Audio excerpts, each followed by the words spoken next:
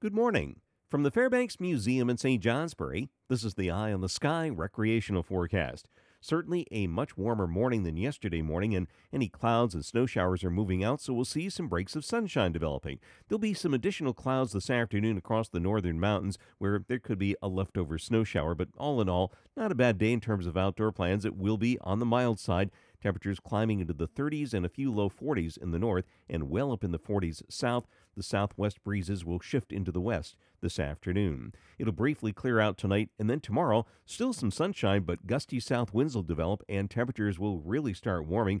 Mid 40s to mid 50s for tomorrow, well into the 50s on Wednesday. However, it looks like some periods of rain and some strong winds on Wednesday, sharply colder by Thursday.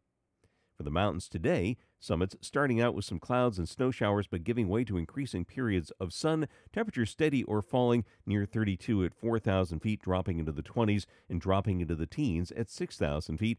Winds increasing from the west and northwest, 15 to 25 miles per hour, gusting to 60 on Mount Washington. At lower elevations, light southwest winds this morning becoming west 10 to 15 miles per hour, a few gusts to 25 miles per hour this afternoon.